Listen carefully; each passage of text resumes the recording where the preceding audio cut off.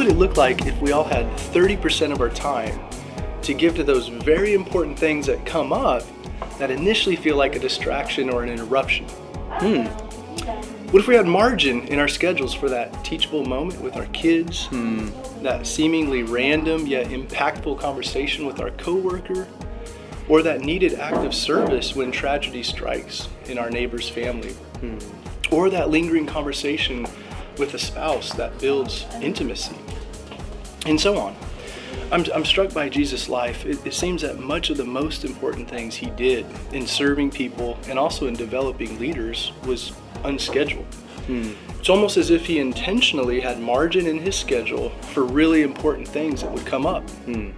On today's episode of The Chopping Block, we're going to talk about getting to 70% scheduled capacity so we can follow Jesus' lead by building much needed margin in our lives. Then we can have space to walk in the good works that God has prepared for us. Cool. Yeah. Welcome to episode 10 of The Chopping Block. So glad you tuned in.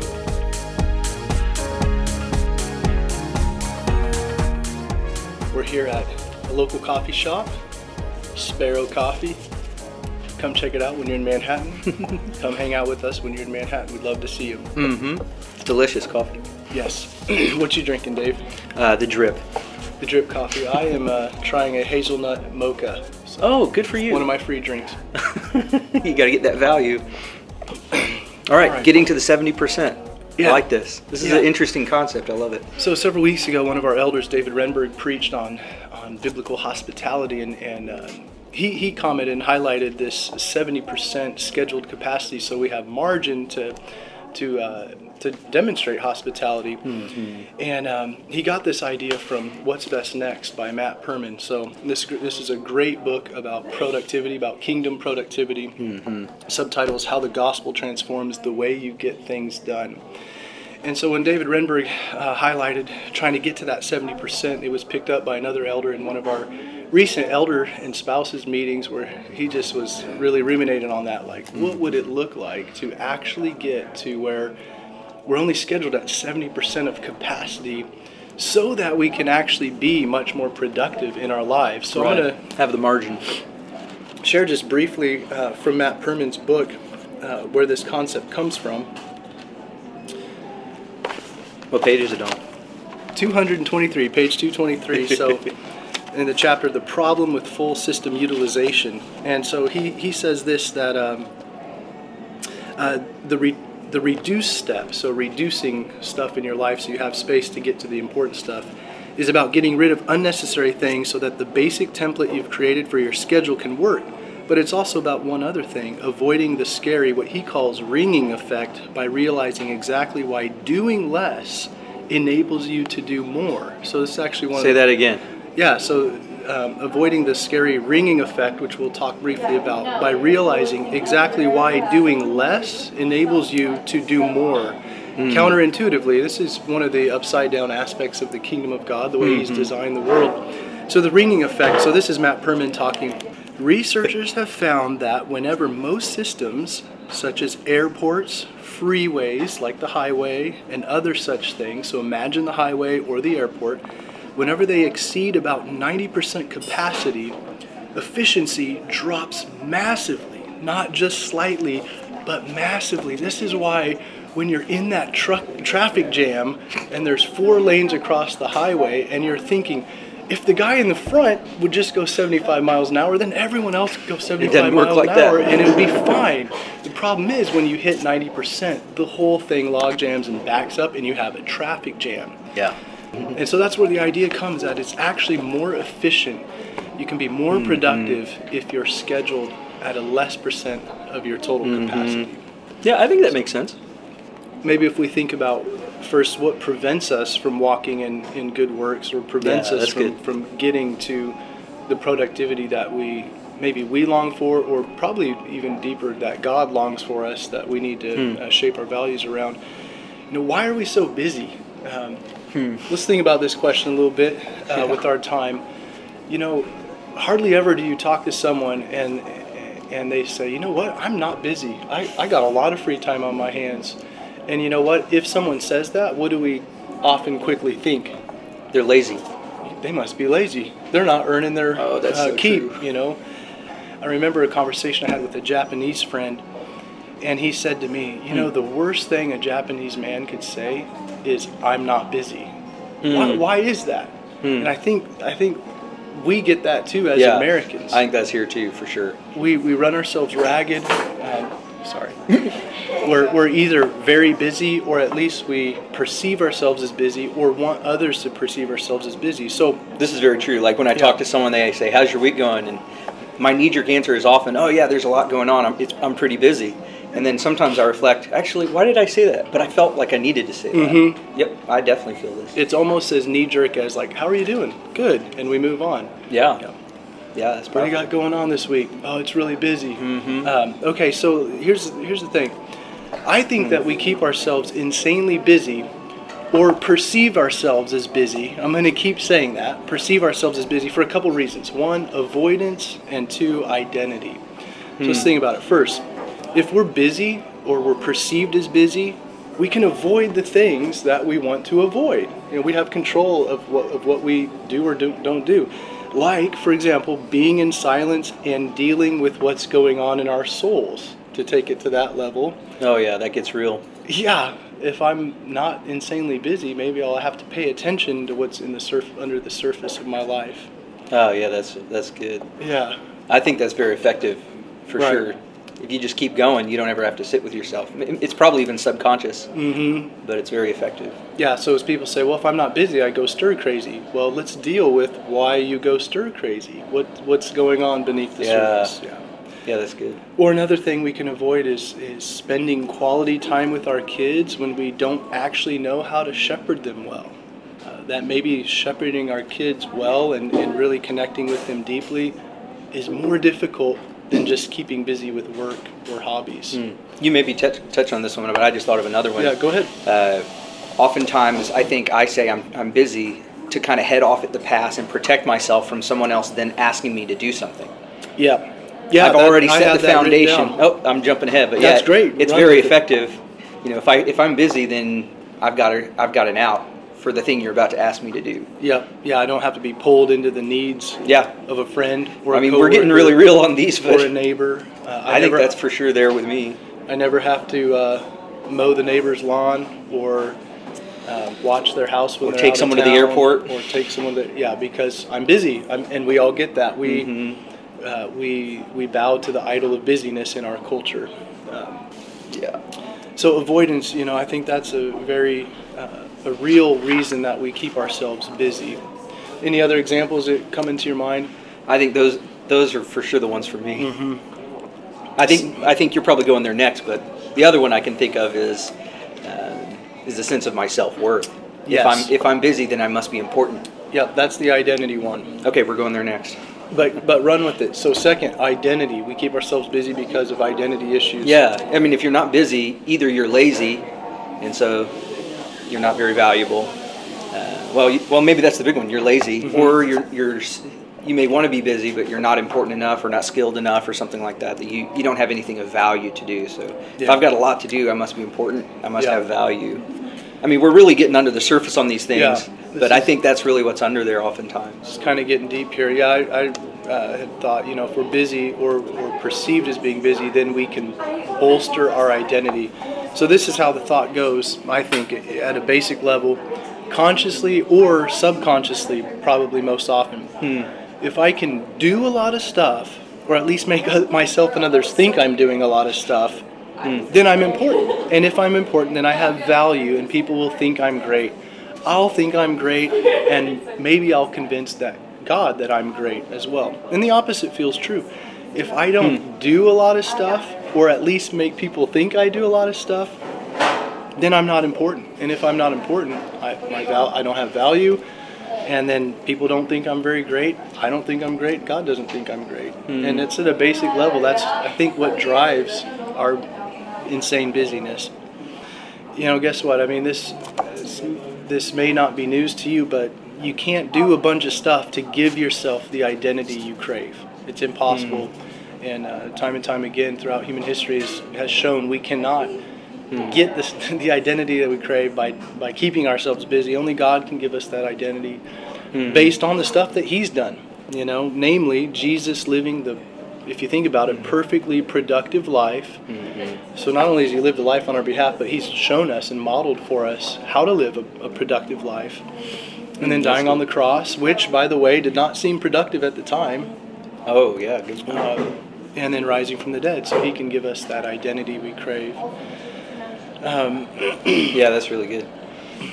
So should we ask ourselves the question, which one of those two do you maybe connect with? My guess is probably there's elements of both in each of our hearts. Yeah, so first, do you feel like you're busy? And if you say no, then maybe you're lazy. No, just kidding. Oh, gosh. Probably you think, oh yeah, I'm super busy. And then, okay, why are you busy? Why do you keep yourself so busy? Is it working? How's it working for you? How are your relationships deepening? Are your kids excited about your schedule?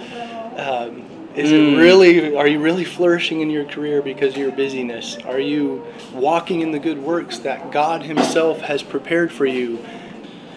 So maybe a good journaling question, if you're a journaler, or if you're not, you probably could be, to think through, maybe assuming both of these categories are at work in your hearts and in your life, what does my busyness keep me from having to look at? And second of all, what does my busyness or my fear of lack of busyness, what would it say about me? Yeah. And another positive way to look at that is what might life look like if I had margin and space? And I'm often, go ahead. Sorry, I think I just cut you off, but there's an identity question that I often think about that someone shared with me once that I think connects. When I ask myself the question, who am I when I cannot do? Or you could say, when I'm not doing something, who am I? Yeah. And I've had to really sit with that question sometimes, and it's been a very helpful diagnostic question for me on this identity one. So much of what I would knee-jerk talk about from my identity are things that I do or can do. Yeah, what you're really trying to do with that question is dig deep down where you actually can experience that you are a child of God, irrespective of your... No matter if you can do or are doing. Yeah, that one gets pretty down there, doesn't it? Yeah. Yeah, so you could just speak real quick. When you're talking about being productive for the things that God has, walking in the good works, what is that? Oh, good question. I think it's all about relationships. Whether you're serving one another, a spouse, your kids, a neighbor, a friend, or developing leaders as well. Investing in and developing people. Relationships. I think that's the key word. Yeah. Relationships over task. People over tasks. Looking for an opportunity to take care of someone a little bit below the surface. Good works. So good works can start with things like offering care to the poor and these other things. These meeting physical needs. Your kids probably have a ton of physical needs. That's great. Yeah. But also moving into some of the deeper things, moving into the soul level type of talking. Yeah. I think that's often the good works that God has for us in our lives, with our neighbors, with our family. Yeah. With each other. Good. So let's talk a little more about, what might this look like practically? Yeah. Fighting for and getting to that 70%. Well, I think the first one is to start to consider even these categories. Yeah. I think that's foundational. That's going to be like buy-in. Are you going to buy into this concept even initially? Something to help with that, I was thinking about some of the most memorable experiences I've had and how often they come in the margins of my life. And the seeming distractions, like the What's times, the margin? Tell me. The times, like when you have some space. Yeah, the times that I've actually helped people, whether it's like I have a couple different stories of homeless people who just popped into the office, or I ran into, and then I was able to carve out space and have margin to meet them where they were at, and it took a lot of time to take them, to the hotel or to get them a bus ticket. Greyhound ticket. Remember that one. Without some space there, I'd never have that opportunity or that experience. Yeah, you're talking essentially about how you need space in your life, in your schedule, to be able to respond to these things that come up. Well, even otherwise, you're just going to be busy. In our own friendship, I think probably some of the most rich times and conversations are not the ones we schedule. Yeah, that's very true. For staff meeting or otherwise. That's very true.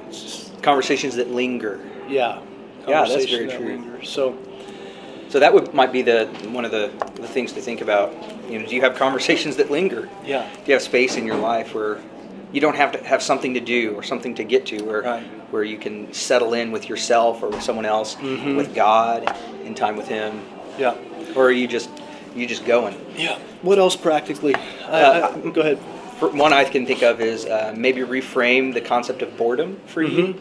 This one's something that I've been thinking about a lot over the years, is to kind of reclaim boredom as a value. And the secular data backs this up, I believe. Yeah, I call it strategic boredom. Yeah. Because when I choose to be bored, then things that are inside really can bubble to the surface. Right. Then my soul can come out, so to speak, and I can really start to consider my life. I wonder if in times past, folks had more margin in their life and subsequently had more times of boredom, really, times to just consider their life and to daydream. Maybe they had repetitive tasks or something like that. And I wonder if they were able to be far more centered, far more productive people on some of these things.